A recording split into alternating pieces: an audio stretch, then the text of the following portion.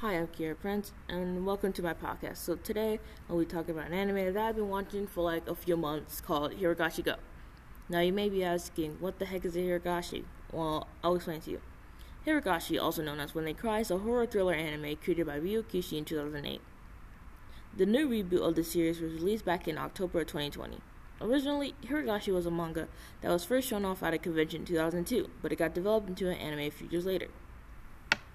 It also has other counterparts to it, like Neko, which is a game, but it still has some connection to the series, Hirozama Bus Stop, which is a manga, and a couple of games. All of that just adds on to the lore, but I'll just be focusing on the anime adaptation. Hirogashi is essentially about a boy named Kinshi who moves from Japan to rural Hirozama and meets Shion and Mion, who are twins, Rina, Rika, and Satoko. And they all become friends, and everything's just all sunshine and rainbows. Not really.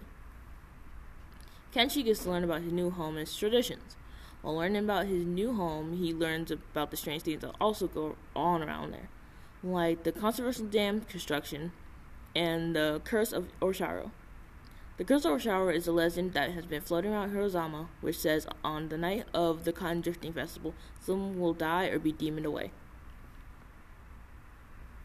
Hirogashi is separated into arcs, and each arc relates to one of the main characters. In the manga and in the original series, there are 14 arcs, but Go added 5 more arcs to the series.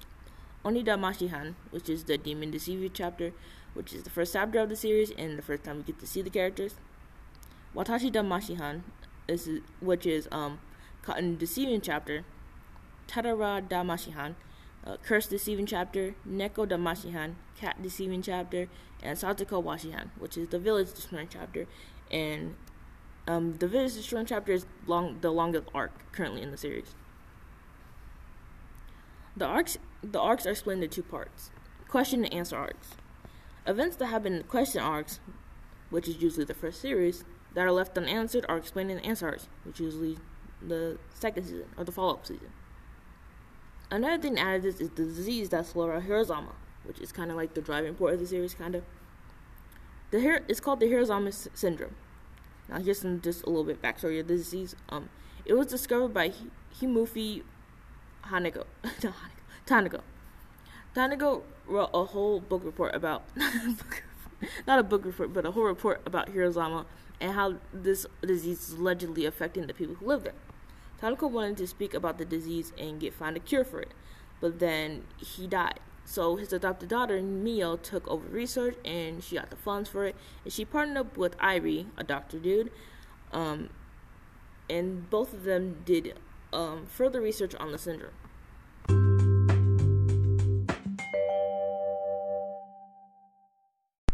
The disease can progress, L1 being the lowest and L5 being the highest. Level 1 syndrome, everyone basically has it.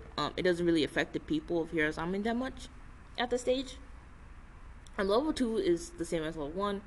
Level 3 is really when it starts to kick in. The mental state of whoever has it starts to deteriorate, and they become mentally and emotionally unstable.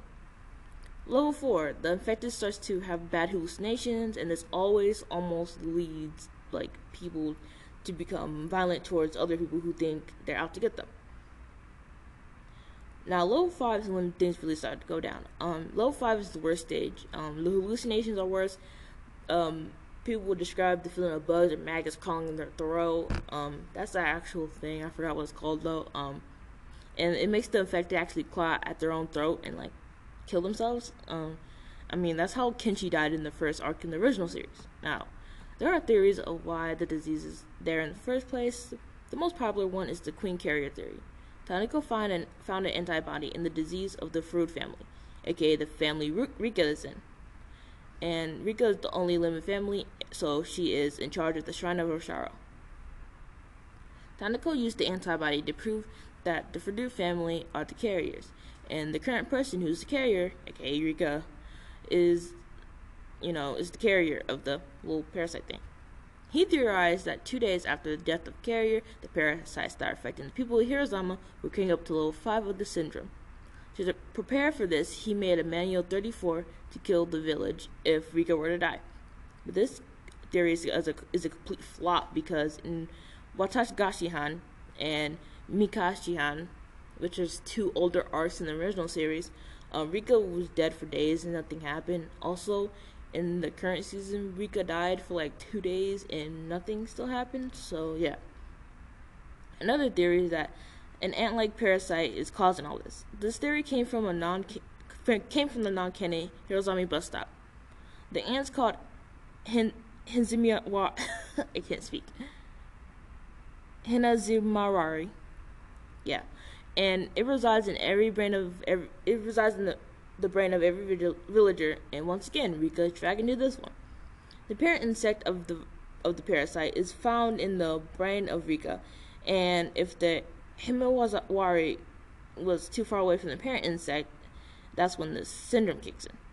But no, seriously, can we just stop the Rika slander? It's already bad enough that she's been looping and dying for thousands of years, according to the original series. Now, there's a cure for it called C20, but it has a lot of negative side effects, so boo.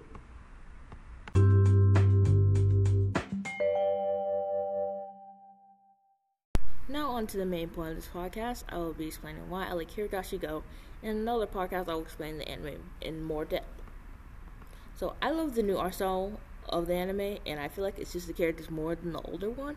Plus, it's kind of misleading to someone if they never seen the anime before or heard of it. It's like, oh, just a cute anime, nothing could go wrong, and then boom, the opening scene is Kenji beating Rika with a bat. The older art style was okay. I love the weird expressions the older art style had and how creepy it looked, but it didn't really suit the characters in my opinion. Plus, there was a lot of flaws in it too. Like, each of the main characters, they have their little personal little style and they kind of look the same. And Go switches that up and give the main character a little personal art style. And the animation is better, obviously, because they switched up studios and it's a different time period. In the older anime, the looks and anatomy weren't consistent with each episode, and in the new animation, it was like more consistent and the animation is more smoother and just nicer in general. The characters of Hirogashi, they're so complex, and their background, like their backstories, are just so developed, and that's what makes it great. Really adds on to the story. And the opening of the anime itself, both of the openings in the original and the newer version of Hirogashi were so good. The songs are so catchy, and they were sung by just people who just sing so good. And the visuals for both the openings are perfect, and it really sets the tone for the anime. I like that opening so much that I'm probably gonna add it at the end of this podcast. Haha, just joking. Unless, but anyways, like in the original, like the first few seconds of the original anime, like the visuals, it feels like you're on an acid trip with all the flowers and stuff. And yeah, that's the only anime opening I can watch over and over without getting like annoyed or just skipping it, because anime openings are just long as heck. And yeah, the plot. So the plot of Go, Go is supposed to be a reboot of the original, but we were fooled and we got a sequel instead. I'm not mad at it, and honestly, the new plot is very interesting, and it's even better if you've seen the original Hirogashi. Mostly because of the overlapping in the plot and different timelines. It just helps you understand more. But if you haven't seen it, then it's no problem, because Go makes it easy for viewers to watch. Plus, it's its own little timeline too, so it's just easier to just watch. And yeah, and I'm so hyped for July because that's when the new season is supposed to come out. So yeah. So that's the end of this podcast.